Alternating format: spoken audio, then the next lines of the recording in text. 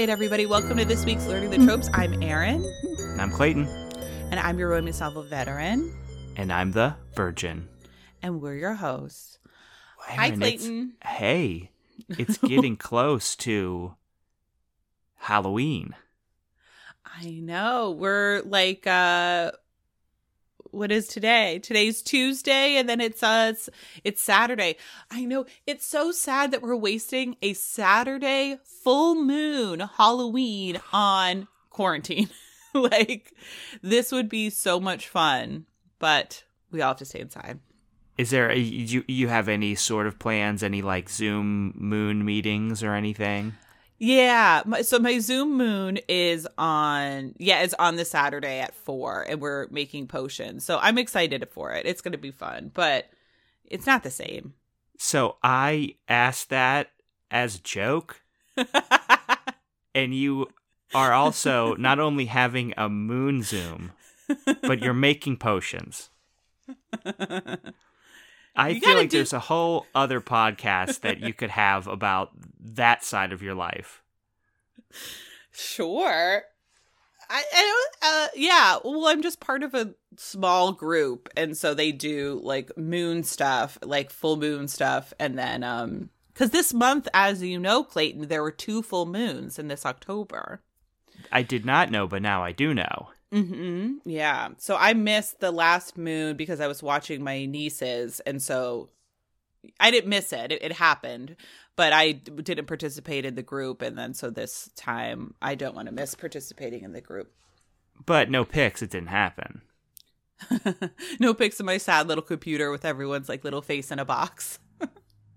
Wow. So what kind of do you have a potion picked out? I haven't even looked at it yet. Oh, it's like led by... You're procrastinating with your potion.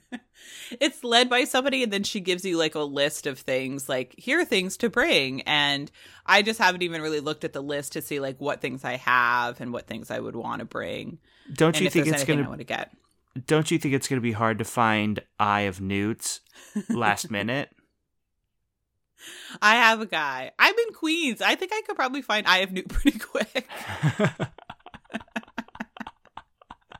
that grocery store near you, because I've stayed at your apartment, that one right like down the block has got to have stuff for potions. The trade fair? Yeah, it doesn't not have stuff for potions. It's it's pretty much the witchiest grocery store I think I've ever been in. Yeah, so let's see. I mean, it's all I can do this Halloween. It is truly my dream to live in a house or an apartment where there are a lot of trick-or-treaters, because like truly nothing brings me more joy than kids in costumes. I think it's the cutest thing in the world, and I love it so much. So I don't get any trick-or-treaters because I'm on the 3rd floor. Before the last place I lived in Brooklyn, I lived in a house that had a porch, and we were on the bottom floor, and we had trick-or-treaters. Oh, and that's awesome. It was the funnest thing ever because we got dressed up and we were handing out candy, and we seriously underestimated the amount of candy we would need. And candy is expensive. I don't know if you guys know this. You probably all know this. I did not know how expensive candy was, especially when you're buying a lot of it. Because at first, this was with my ex, and we were like, we're going to be the house that has the full can. We're going to have like the not the fun size. We're going to have full size candy. We're going to be the coolest. And then we looked at prices for that, and we're like, no way. We can't afford that. These kids are getting the smallest, shittiest candy that we can buy. But no, they're getting like, so much of it. It's like, it's fine. You don't get a full size Snickers, but you get 20. Yeah, we bought chocolate because you got to give out chocolate. Mm-hmm. So we bought a bunch of it and then ran out about an hour in.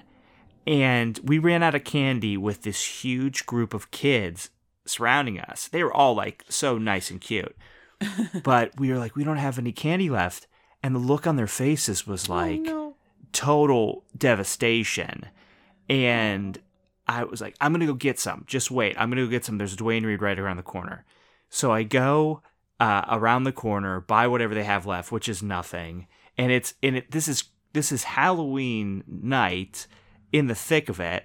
it cost a lot more. It was funny because maybe like 8 hours from then, it was going to be rock bottom prices.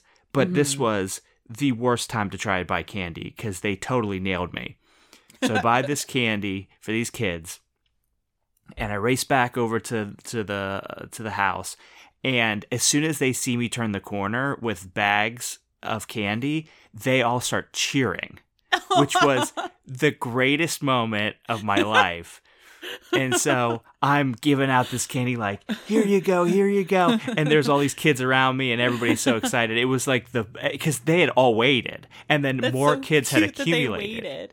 Oh no. Because they were, what's going on here? What's going on there? Oh, someone's going to get more candy. So they're all waiting by her house. And Sydney's there probably thinking, this motherfucker better come back with some candy or there's going to be some kids, some very angry kids.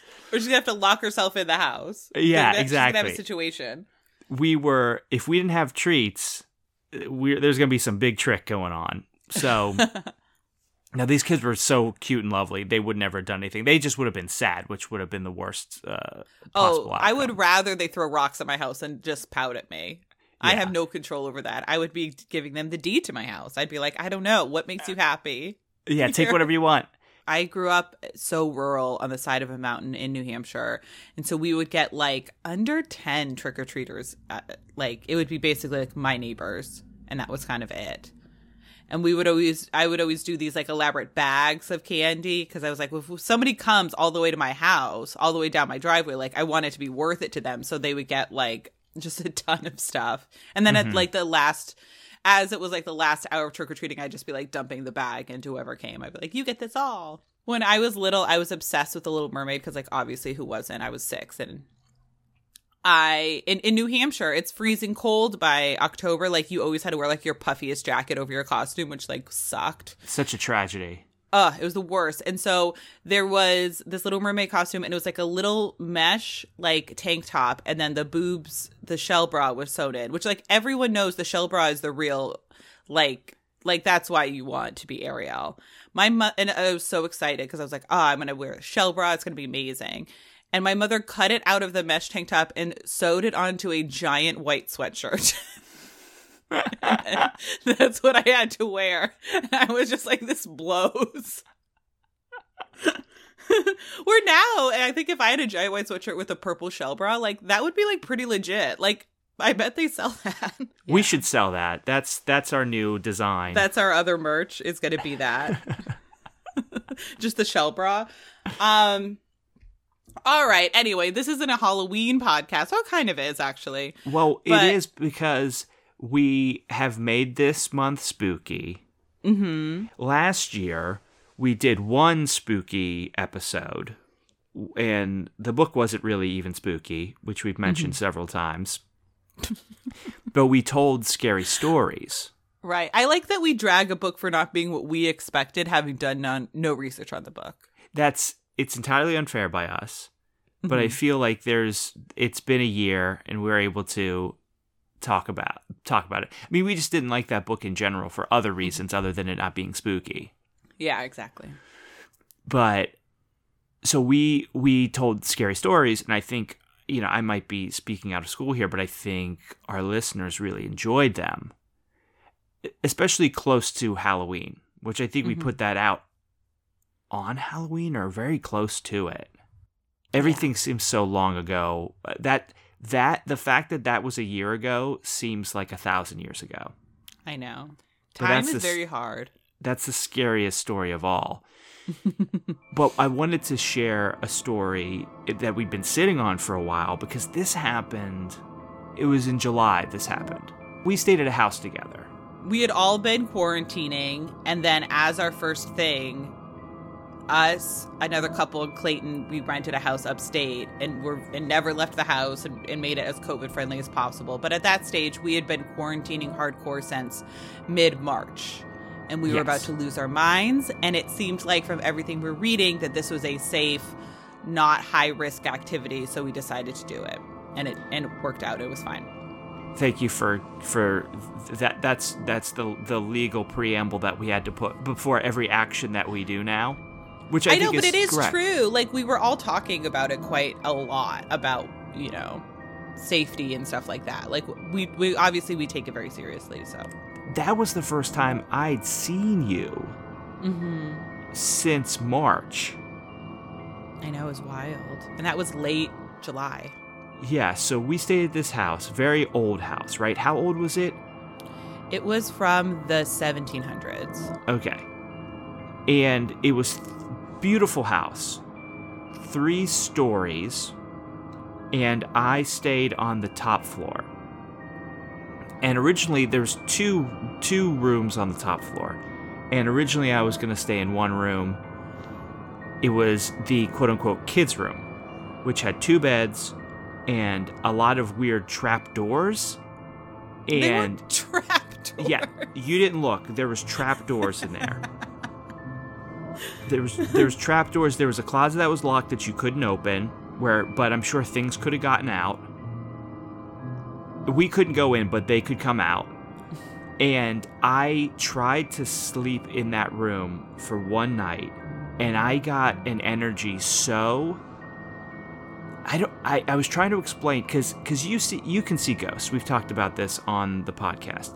And you did not see anything. Nothing made itself known to you on that floor. No.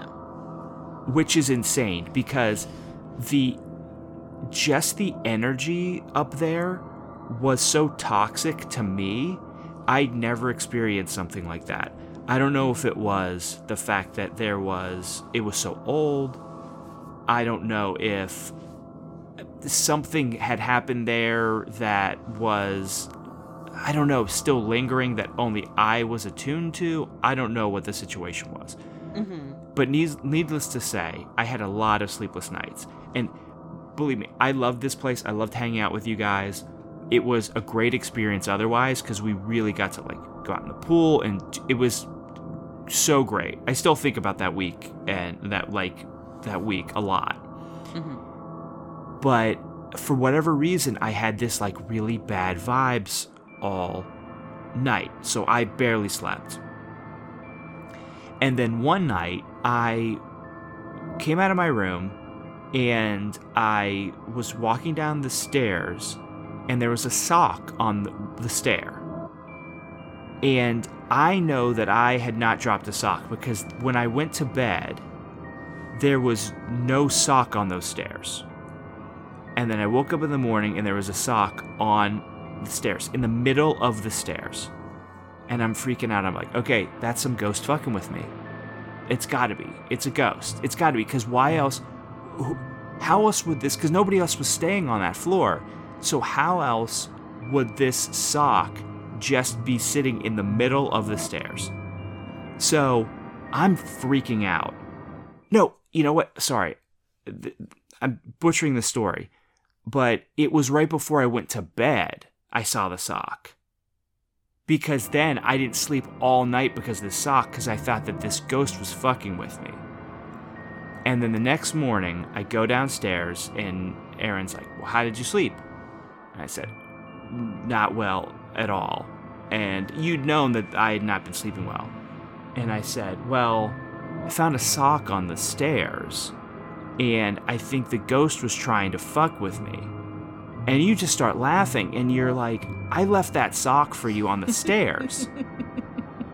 And I was like, what? Why did you leave a sock in the middle of the staircase? Why didn't you just bring it up to me, or put it on my doorknob, or knock on the door and say, hey, I have a sock? And you're like, well, I wanted to make sure you saw it. I didn't want to bother you, and I'll make sure you saw it. So that whole night, I'd been freaking out, and it had just been you. It was me. I was the ghost. You were the ghost. And I guess, I don't know if this story has the impact that it had at the time, but everybody was cracking up. I think one of the reasons people were cracking up is because I was so scared. I was so obviously scared that I think people found it humorous. And also, it is ridiculous to just, I know why you did it, but just to put a sock in the middle of the staircase is such a ghost thing to do. Because a ghost would also want me to see that sock. Because otherwise, if it just was in my room, or even if it was lying on my bed, I wouldn't be freaked out. But having a sock in the middle of your staircase is a freaky experience. That doesn't make any sense, though, because what had happened was, like, I was doing laundry. You had done laundry before me.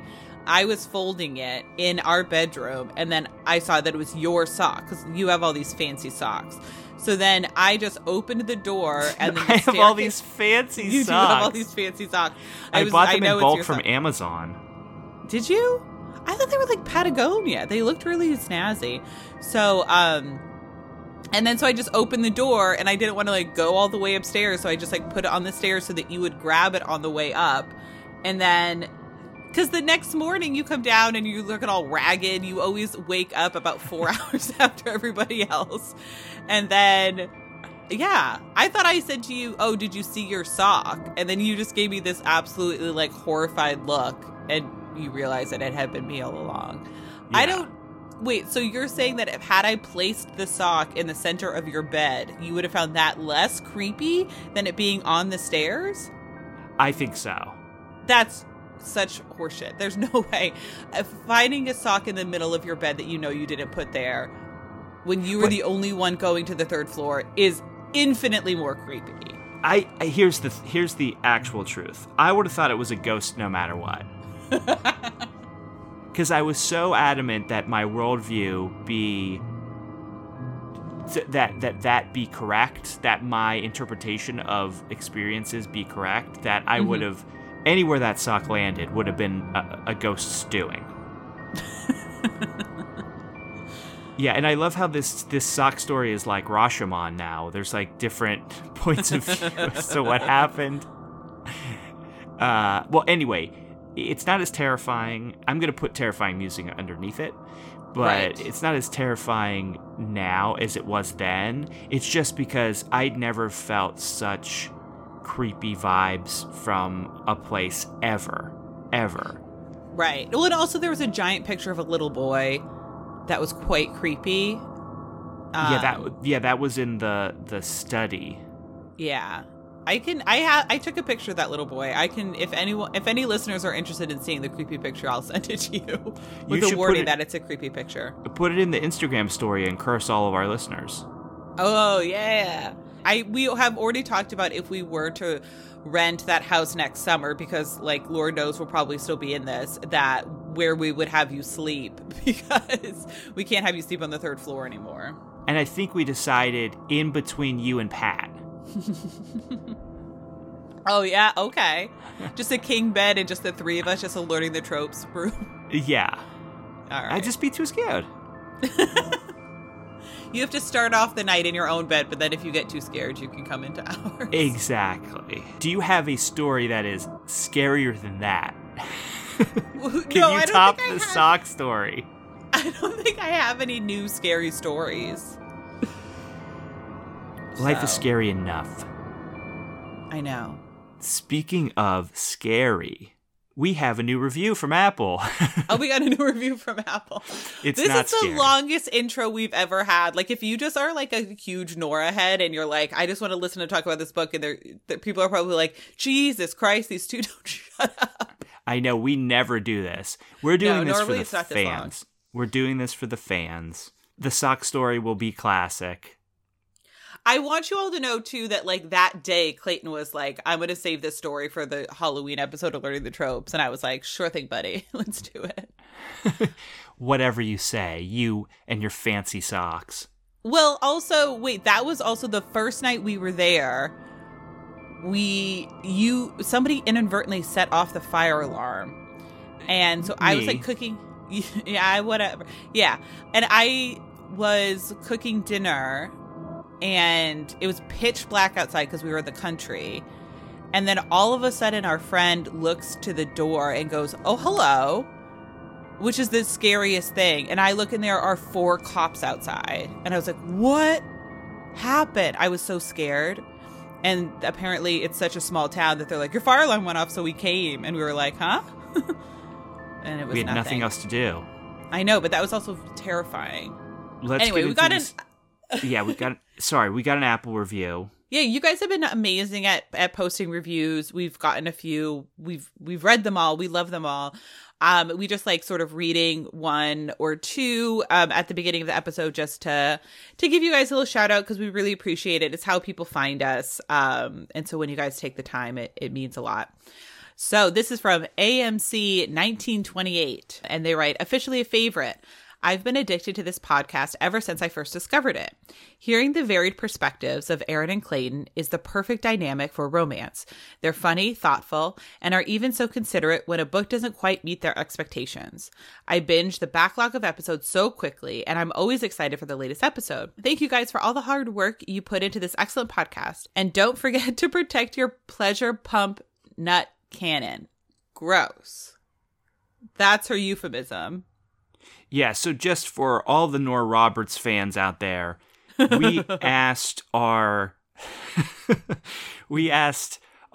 listeners if they put a review on Apple Podcasts that they also add a euphemism for either a female or male genitalia.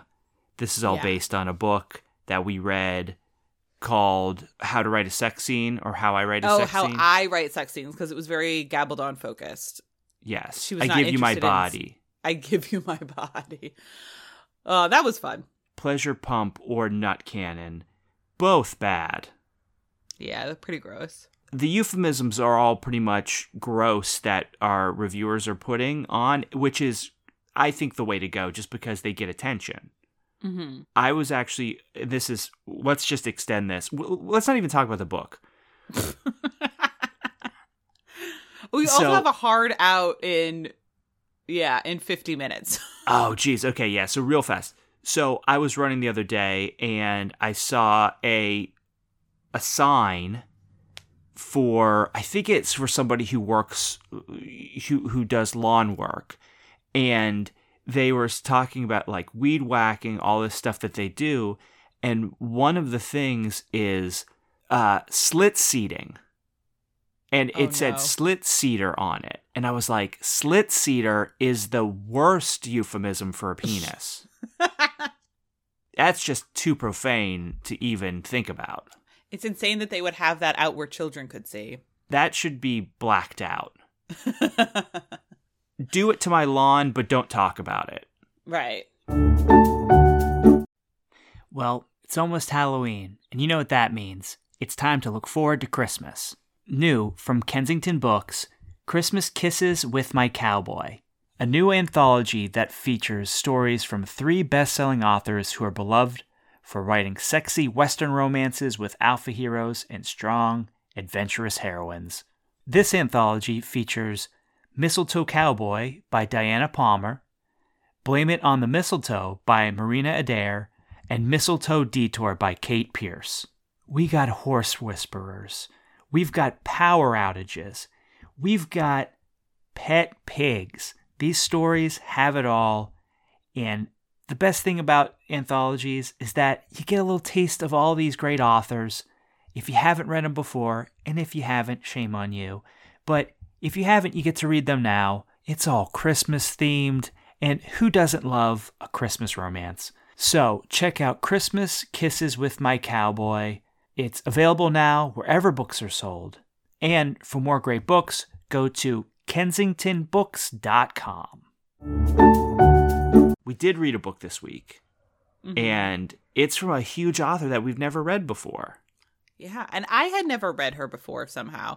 I'm obviously a big fan of her in general, sort of like any article I've read about her. I think she's amazing. And so it's Nora Roberts. Black Rose is what we read, which is number 2 in the In the Garden series, and she published it in 2004. Do you want to judge the cover? Mm-hmm. Yes. So this is a very basic cover. It's a purple. It's basically like a purplish rose, right? Mm-hmm. This is a very, to me, Nora Roberts cover. Yeah. Even though I've never read it, but I've seen a lot of her books. If you've ever been to a bookstore any time in your life, you've seen a Nora Roberts book. She's that popular. She's that omnipresent. And I think it's a fitting cover. I wouldn't want a Nora Roberts book to have a newfangled cover. No. Like, imagine a Nora Roberts with a cartoon cover. That would just feel very... It'd be like the Bible having a cartoon cover. Which I'm sure there are versions that do. But yeah. They're like kids' versions. Mm-hmm. No, I think this is a really beautiful, striking cover. Yeah, Black Rose. Well, she talks about in the book how, like, actually getting a Black Rose is, like, very, very difficult, if not, like, impossible. Like, because you have to do all these, like, crossings and stuff. But, yeah, I think the cover's gorgeous, and it's very striking, and it's a great cover. And this is the only cover this is the only cover that I've seen. Do you know if there's any alternative covers to it? There are alternative covers, but I didn't have a chance to put them on. But, I mean, I think this is the big one. I think they're sort of like the international ones are just like a smaller rose. But this is the main cover. Yeah, we get the big rose. Yeah. Well, Clayton, what was the book about? So this book was about Roz Harper, who lives in a big house called, pretty much, I think it's called Harper House. Mm-hmm. And it's a house that has been in her family for a very long time. She lives there with what seems like a ton of people for me. I don't like a lot of people in a house, so it was a little overwhelming for me just reading about all the people running in and out. She seemed to like it. She lives in the house. There is a ghost named Amelia that's been haunting that house forever, and she does not know the origin of this ghost. And we get a prologue that introduces us to Amelia, who will become a ghost. Mm-hmm. But then we get into the main story, which is Roz and a gentleman named Mitchell Carnegie, who is a writer who Roz gets to research her history in order to write a book about it, including this ghost. And they end up falling for each other. And then Roz has a really bad ex who she's really, really upset that she ever married. And he just seems to be the worst person that's ever existed. And there's a lot of fun with him. And also Amelia is a huge cockblock. The reason she haunts people is to cockblock. I didn't get too much into the plot because really a lot of it is just Mitchell discovering things about her family and her talking about it, and then them having they have sex, but it's not very explicit, which I was assuming Nora Roberts wasn't. Yeah, I didn't go in for I don't think that Nora Roberts is necessarily delivering like a huge steam factor, but yeah. For this book, I feel like it just kind of fell short for me. And obviously, Nora is an amazing writer and so prolific and such a big part of the genre that I'm not putting this on her as much as just like, this is the book we chose and maybe we should have chosen a different book. I liked the book fine. It definitely kept me interested, but it did not deliver to me the level of romance that I want in a Nora Roberts book. But also, having never read Nora before, it's like, I don't know if her books, because this felt very much just kind of like women's fiction with a romantic element to it. Because most of it was just about Roz learning, like how to live alone and how to be comfortable in her age and how to sort of be comfortable in society and sort of being the matriarch of this kind of family that she's cobbled together, because in the previous book, two women have shown up at her place and she takes them in and gives them jobs and they become sort of like surrogate daughters, kind of like good friends to her. I liked the idea of the house sort of being full, because I also think it's like, they don't say it, but this is like Memphis, Tennessee. It's very clear this is like a plantation house. Like, this is a massive house. And I think when you have houses that big, it's easy to have 12 people in them and not really feel like there's anyone home because there's just so much space. Like Roz has a full-time house manager who's also just like one of her best friends. So it's like, I feel like if it was just her in this massive home, that would feel really like lonely and strange. And it seems like there's definitely like the space for it. So it's like, why not have a ton of people? Yeah, she'd be alone with the ghost otherwise. I know. What were your sort of first impressions of the book?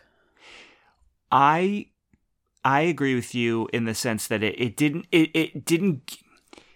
I liked their romance, but it wasn't it wasn't a home run for me in that aspect. Although it was really refreshing that these characters are the age that they are. So Roz is 45 and Mitchell is 48.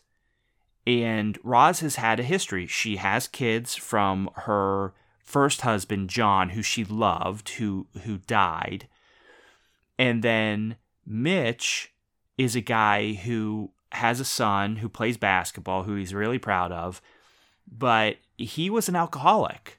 Mm-hmm. Like, legit ruined his first marriage with alcohol and has found a way to escape that.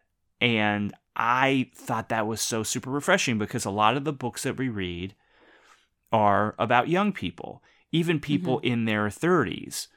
This is people who have had lives, which I really liked because that's a different aspect of life and love that I think was interesting. I love that too. I would love to read more books with older heroes and heroines just because, it's just people at a different season of their life, and then the choices they're making are very different.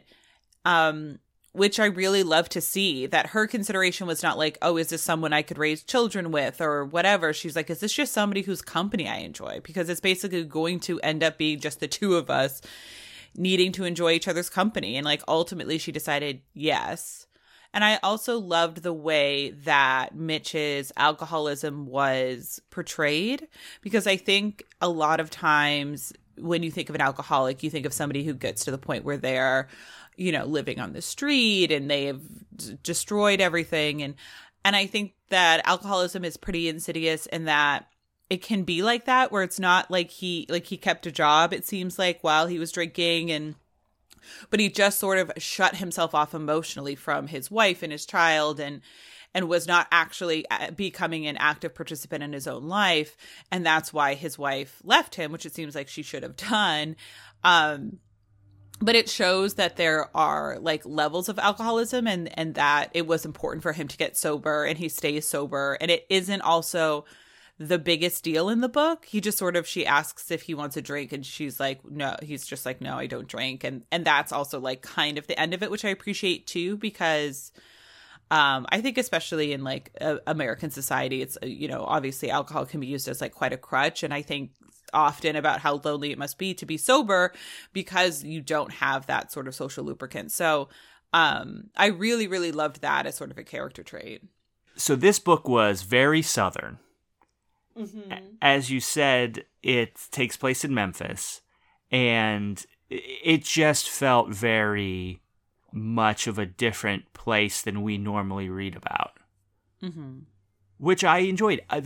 All these things made it a unique experience. I also, of all the books that we read this month, this actually had a real ghost. Yeah. Well, the first book we read did. The one with the professor had a real ghost. The Widow of Rose House. Yeah. Yeah, that had a real ghost. But this ghost did a lot of creepy things, like wrote on the mirror in steam, which I thought was cool. Roz and Mitchell, once they started getting close, she would show up, Amelia, and say things like, all men lie, and he's gonna cheat on you. And it's at some point, the ghost metamorphosizes into her dead husband, like groping a woman and saying, "I cheated on you," and all this stuff. Some real psychological shit. Yeah. Amelia had issues, but we find out at the beginning of the book that she was a woman that, who was it? Harper's grandfather? Was it grandfather or great-grandfather? I can't remember. Great-grandfather, because her son was Roz's grandfather. Yeah. So he had sex with this woman, Amelia, just to get a child, took the child from her and sent her away. Or that's what was in the beginning of the book, and just said, "You're a trollop." This is paraphrasing. And did you really think I was going to stay with you, and all these things? And Amelia ends up being a ghost who hates men and has shown up to Roz in her past too. So this isn't the first time this ghost has shown up. This ghost has just been around, but her new romance with Mitchell has really activated the ghost to become angry. Mm-hmm. And I thought it was pretty creepy. There was some creepy stuff, and I mean, there was no sock scares, which I was disappointed in, because that's such a ghost move to just leave a sock in the middle of the staircase. Although, if that would have happened, I would have probably lost all the blood in my body. You would have just thrown the book across the room. It would have triggered me. But what did you think of Amelia as a ghost? I thought it was creepy. I liked that we finally get a really super creepy ghost for Halloween. Yeah. Amelia was the scariest ghost we've read, because she was very like corporal, Roz was able to have full conversations with her, which was wild. Like it was super creepy. Amelia at one stage is like holding Roz under the water in the bathtub, which is it's scary. But it is also like, I don't understand how Roz was like so okay with it. And I don't know if it's the sort of thing, like if you are just raised in a haunted house, you just have a different point of view when it comes to ghosts. But Roz was like, when she would, like, if I saw "Forgive Me" on a mirror and Pat had not written it, I think I would burn my house down. Or I would like move. I would be like, this is the scariest thing that's ever happened to me, and there's zero chance of me staying here. Yeah, she was a great ghost. Her backstory was great.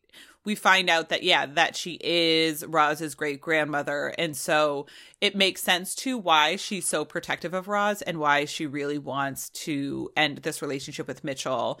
They sort of talk about how, with Roz's first husband, Amelia loves children, and so she wanted children, so she didn't interfere in that relationship, because she was like, well, this will get me kids. Because at one point they're watching their friend's baby and they hear her singing to the baby through the monitor. Which, so creepy. I mean, is there anything scarier than a baby monitor? It's the scariest thing. Yeah, you just shouldn't have one, because something creepy is going to come through it. Because they pick up, don't they also pick up phone conversations sometimes? Well, I guess you can break it. The ones with Wi-Fi, like, people can break into, and they have, and then they'll start like talking to the baby through the baby monitor, which I find so creepy. I find the one, like, I think obviously like the ones where you can like, you need to just listen, or my sister-in-law has one where she can just watch the baby, but like there's no ability to like talk to the baby. And I'm like, I think it's creepy because there is the possibility of somebody breaking in and then a stranger just saying weird things to your kid. But also, and being able to watch your kids, which I find creepy. But also it's like, even as a parent, to like just like hit a button and talk to your kid through a machine, it's creepy for the kid. I'd be like, that's weird. That's my mom's voice, but it's coming out of a machine. I don't like this, Yeah, because they can't figure out, babies are not able to figure out what's going on, the difference. Yeah. And it would be, I think, unsettling. I don't think my parents, I might be wrong. Mm-hmm. I don't think they had a baby monitor. I don't know. I maybe was so young. In the 80s? In the 80s, they had those ones that were like walkie-talkies. I should ask my weren't parents. Videos. I just have a feeling that they didn't have one, but I don't know. Maybe, did you know if your parents had a baby monitor? I mean, guess, obviously I don't remember, but like I don't think so. I don't know. Now there's a school of thought of like that baby monitors are bad. I mean, who knows? Everything with children is the best thing, the only thing you could do, and absolutely also the worst thing you could possibly do, and you're ruining your kid. Like that's everything. I feel like my parents had like a can with a string tied to it, and they just threw that in my crib, and then they just had the can dangling by the stairs, and so they would just listen in once in a while. Tie your little chubby arm to a bell, so then if you move too much, the bell would start ringing. Yeah, something like that. Yeah. We didn't have a lot of money, but we had a lot of love. I know you slept in that drawer. You were fine. Oh, it was great. I love drawer. I was so mad when my parents threw away that chest of drawers. Where you lived? Yeah, it was like too many pee stains, they said. It was like, don't look at me. My sister slept in there too. Pickled it in urine. They had to there was no getting it out. Yeah. I was like, just replace the paper. I don't understand why you had to throw the whole thing away, but yeah, but Amelia was the creepiest of ghosts. She was really creepy. Well, and that's the thing too. I think that we've talked about before with romances and how hard it is to cross genres, because then it's like, so is this a ghost story or is this a romance? And it ends up being a bit more of a ghost story. Like, as I was reading this, I was thinking of like, okay, if for it to be romance, the central story has to be about the couple or whoever, the people in love, and a happy ending. There was certainly a happy ending. We got that. Loved the ending. I thought it was great. Yeah. But I would say the central story of this is about her uncovering the ghost, and everything is sort of around Amelia and dealing with Amelia's stuff, and also, Mitchell doing the research on the family in order to, find out who Amelia is and everything. All that genealogy stuff I really loved.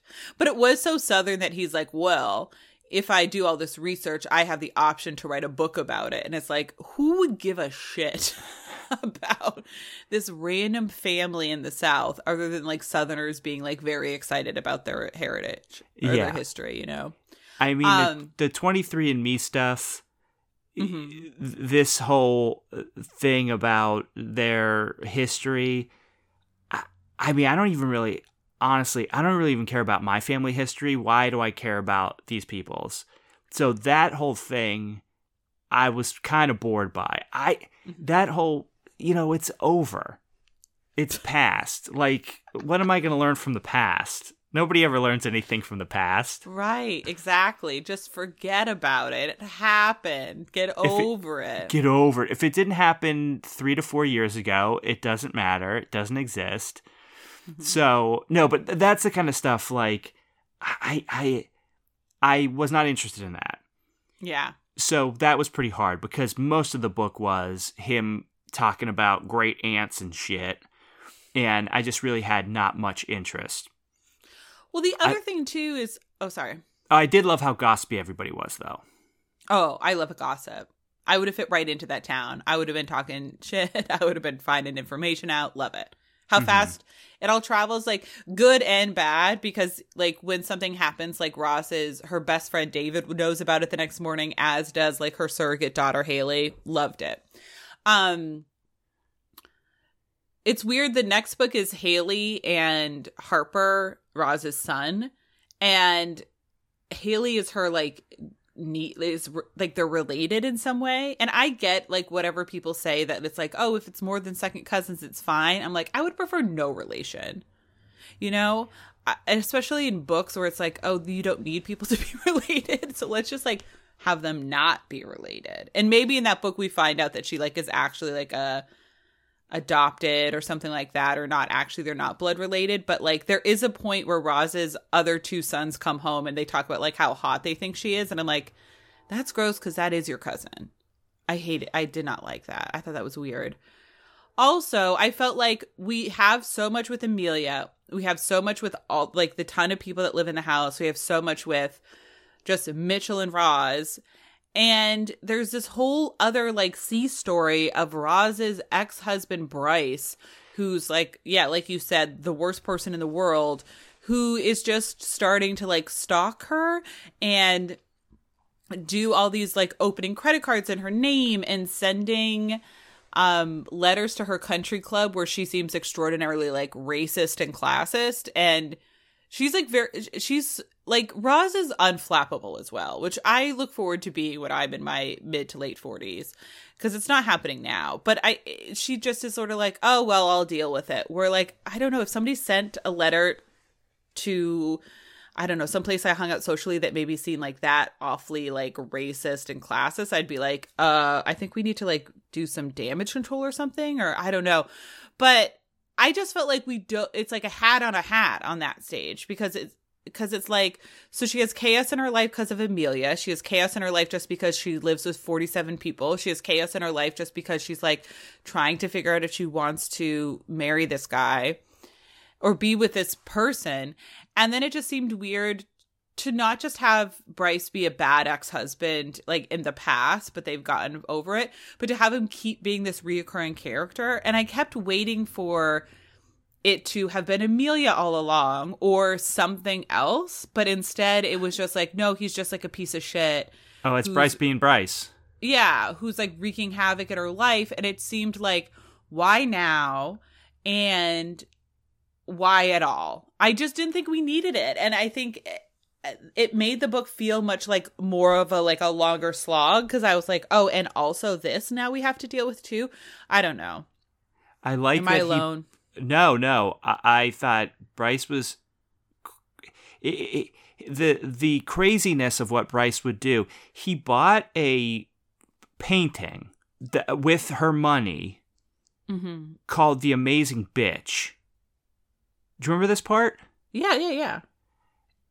And so he had to call around to galleries to find paintings with expletives in it, like genderized expletives. I'm sure he called around being like, do you have any painting with the C word in the title? Or, okay, it's got bitch in the title. That's fine. I guess that'll do. I mean, I've called so many galleries. This will be great. So that's such an insane thing to search out, is a painting with bitch in the title that you can send to your ex-wife. That's an insane amount of... Bryce needs a hobby, or he needs to find somebody to take his mind off. Because I think he is with somebody, though, too. That's the thing, too. And it's like at the end of the book, Roz ends up getting him to like confess everything in front of these two women, and it turns into sort of like blows his life up, which is great. But I'm like, also, I don't feel like there was an arc of Roz learning to stand up for herself or be independent. Like, she starts the book like she like is in charge of all of these people, literally, in that she's their boss and they're like de facto like landlord, even though I don't think she charges them rent. Like, and she is alone, and like there's no point in the beginning of the book that I feel like she seems insecure in being single. Like, she seems okay with it, and then her arc in the book is her learning that it's okay to depend on people and learning that it's okay to like let somebody in, which is great. Like, great arc, love it, especially for a romance. Like, this is perfect. But so then it just seems like the Bryce thing, I'm like, I don't get what we've learned through having Bryce here, and I don't get what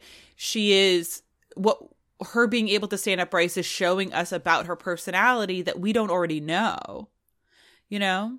Well, she's setting up for Bryce's book, because we all like the redemption of a villain. And no, Bryce doesn't have a book. Well, he should. This is a St. Vincent situation where he falls in love with that gallery owner. Oh, well, you can't. Yeah, that'd be great. But St. Vincent is, I mean, I guess he is bad, but he's no Bryce.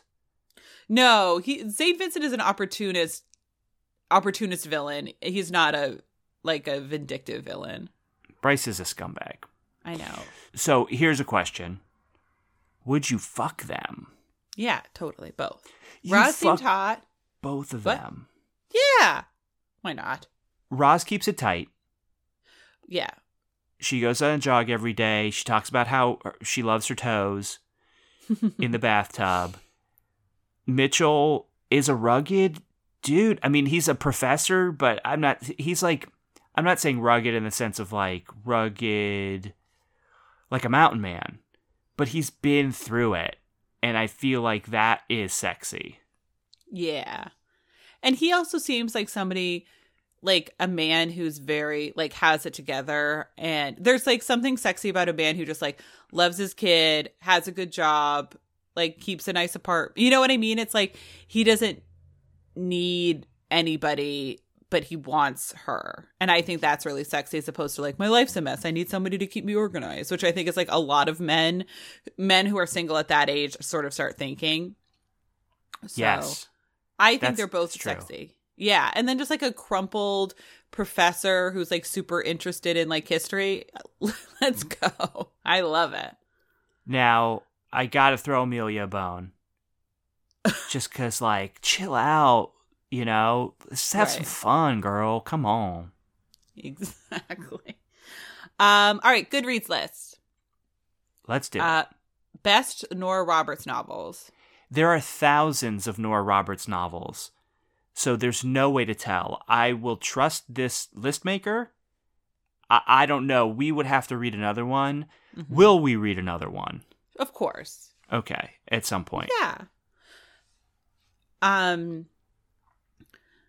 I agree. There are so many Nora Roberts novels, and she's so beloved. And I feel like this fell short with me. And I don't know. This didn't wow me in the way that I expected a Nora book to wow me. And so I do feel like there are definitely better ones out there. Okay. But it's an opinion. So if this is your opinion, it's fine. Ghost stories. Yes. Seasoned romance. Oh, they're seasoned. Best romance series following families. I guess. I mean, there's a lot of family in this. Yeah. And a little bit too much family for me. But well, I would assume that for this person, yes. Character you most want to sleep with. If they're talking about Amelia, probably yes. I would say definitely. Gotta lay that ghost down. Spirits of love, matchmaking ghosts, lost loves, and ghostly lovers. She's none of those. She isn't. Yeah, she's cockblock. She's a ghostly cockblocker. Mm-hmm. So make that list. Yeah, cockblocking ghosts. Yeah. Good whiskey, best romance heroes over 35. Yeah, he's way over 35. Mm-hmm. So I agree. Yeah, and he seems sexy. King of the Betas, best beta romance hero, male, female. You know, it's weird because I don't think of him as a beta because of his age and the fact that I think he's beyond alpha or beta. I think he is just a dude trying to do his best. I say that he would, because Harper her son is clearly an alpha in that, like, whenever shit starts going down, like, it seems like where an alpha would, like, run and defend her, like, Mitch is more sort of like, oh, like, how did that go last night? You know what I mean? Like, he's not in the fray of anything. He's pretty much like a quieter, more protective guy, which is fine. When you're 48, you don't want to get punched in the face. No. Romance with strong female friendships. Yeah, she had like a core group of female friends. Yeah, that was great. Hard drinking, alcoholism, and romance. Yeah, I mean, he wasn't not to get into it because I am not an alcoholic, but I do think that some alcoholics would say that they're always alcoholics. But what I was going to say is that he doesn't drink anymore, but he probably would always refer to himself as an alcoholic. Yeah, I think in the program you're like supposed to.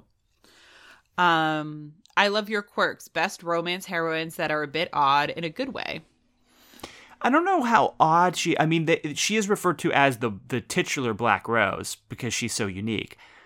I wouldn't say she's odd. I'd say she's uniquely capable. Yeah. I didn't find her to be that quirky at all because I'm like, oh, you're just kind of a Southern lady who loves gardening, which I think is, pretty standard. Maybe it's a stereotype, but it seems like a thing. and you're just a rich Southern lady who lives in a big house. Like, there was nothing that I was like, oh, wow, what a weirdo. Everything was sort of like, yeah, this seems like decisions that would be made that I'll track. Exotic and unforgettable. I would say no and no. No. Love and Bloom, romances with florists, landscapers, gardeners, and more. Yes, and we need to read every book on that list. Yeah, I liked all the floral stuff. I wish I was a better gardener. I'm an awful gardener. So I want to become a good baker and a good gardener. Mm-hmm. All right. What are your tropes? Love After 40, Ghost Story, Professor, Hero, Southern Belle, Heroine, Big Family, Genealogy. Mm-hmm. A lot of genealogy talk. What are your tropes, Erin? My tropes are an older couple, found family, recovering alcoholic hero, rumpled professor, and supernatural elements. Ghost stuff. Rumpled professor. I love it. I love a rumpled professor with glasses. Yes.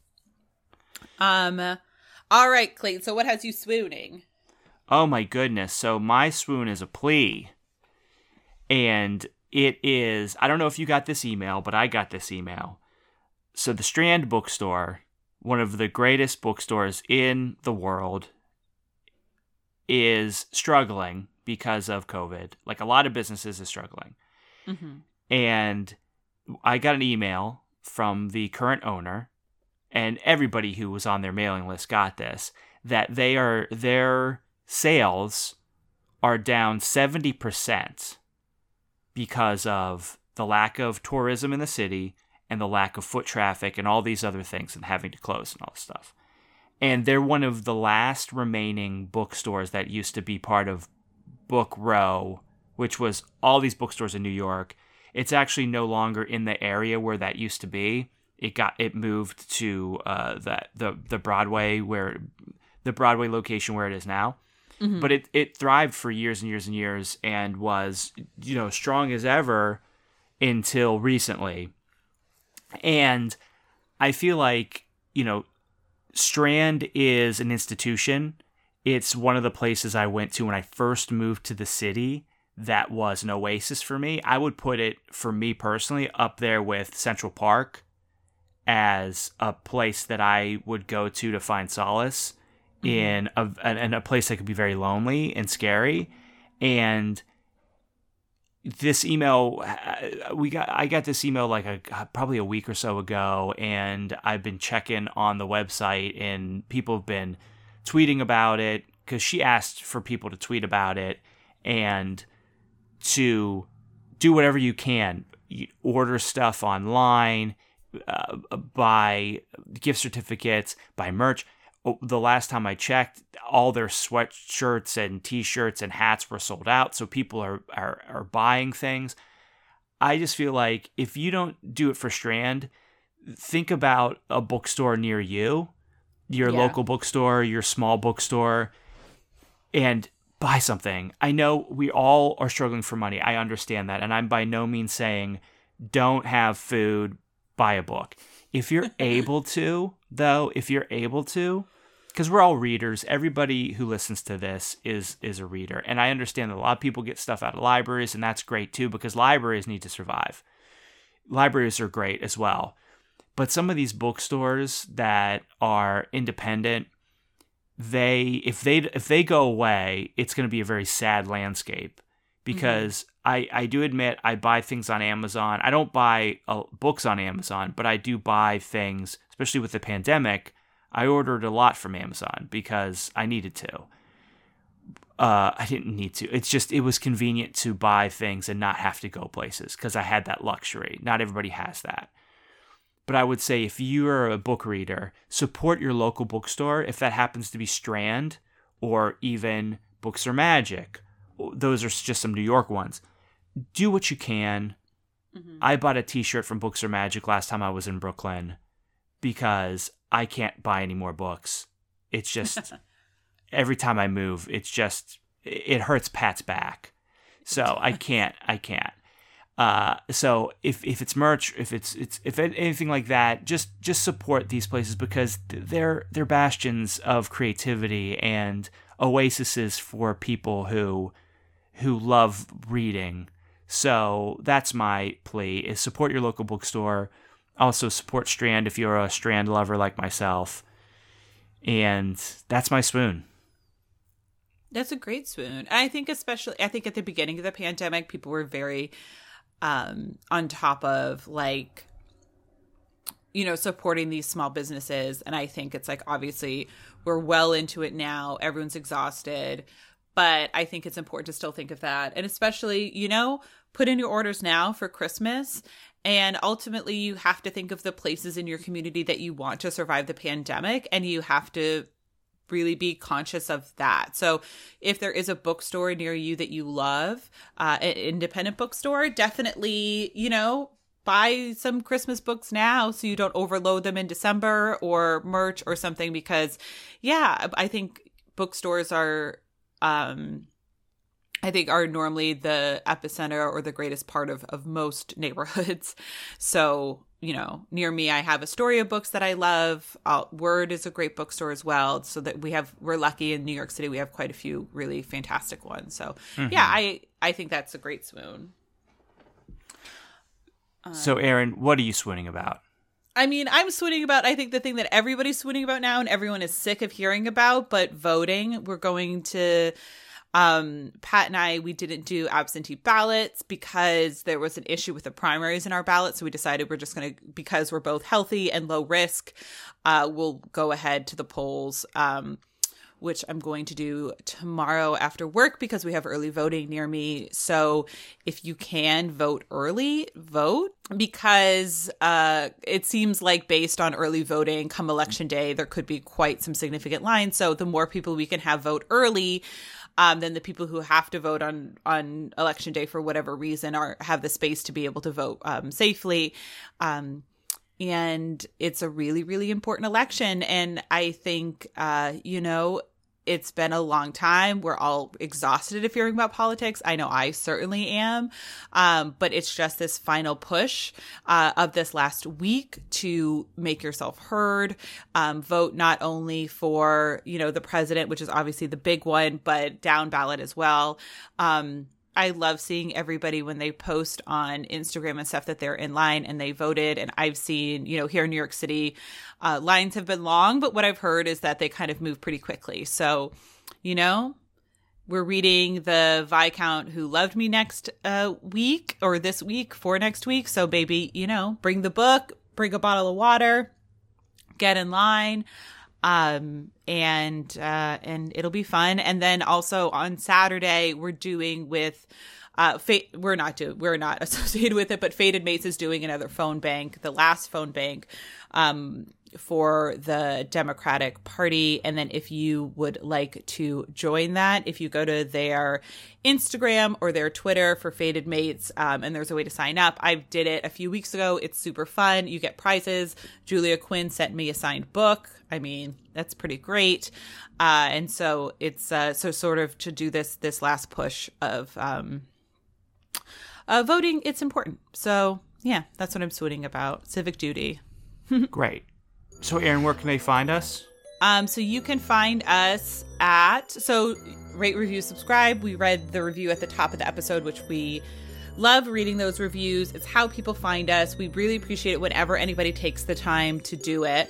So you can always write us a review on Apple Podcasts. You can always email us at learningthetropespodcast@gmail.com, which is, if you want to email us recommendations, just say hi, correct us on something we said incorrectly. It happens. It's fine. On Twitter, we're at Learning Tropes. On Instagram, we're at Learning the Tropes. We have our Facebook group, the Learning the Tropes Troop, which you can join. It's a lot of fun. People are chatting in there. We have merch. The link's in the bio to go, and if you want to grab a t-shirt or mug or something like that. Like if you need last-minute things to give away for trick-or-treaters, give away sweatshirts, give away totes, give away hats. We don't have hats. Don't give them hats because we don't have hats. We're working on it. You've asked about hats. masks, just all, there's so many things. Just give these kids our merch. They deserve it. That's all I'll say.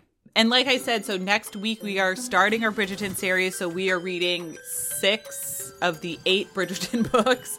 We already did Romancing Mr. Bridgerton. So if you want to listen to that episode, it was a few weeks ago. Go listen there. We're not reading The Duke and I. I think people have guessed why. So that's why.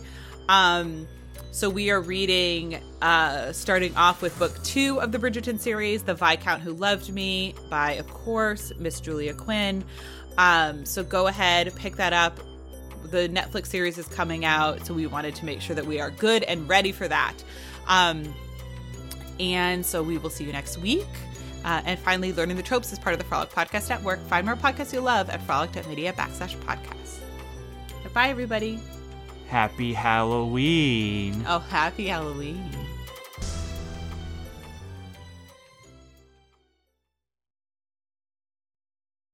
Boo.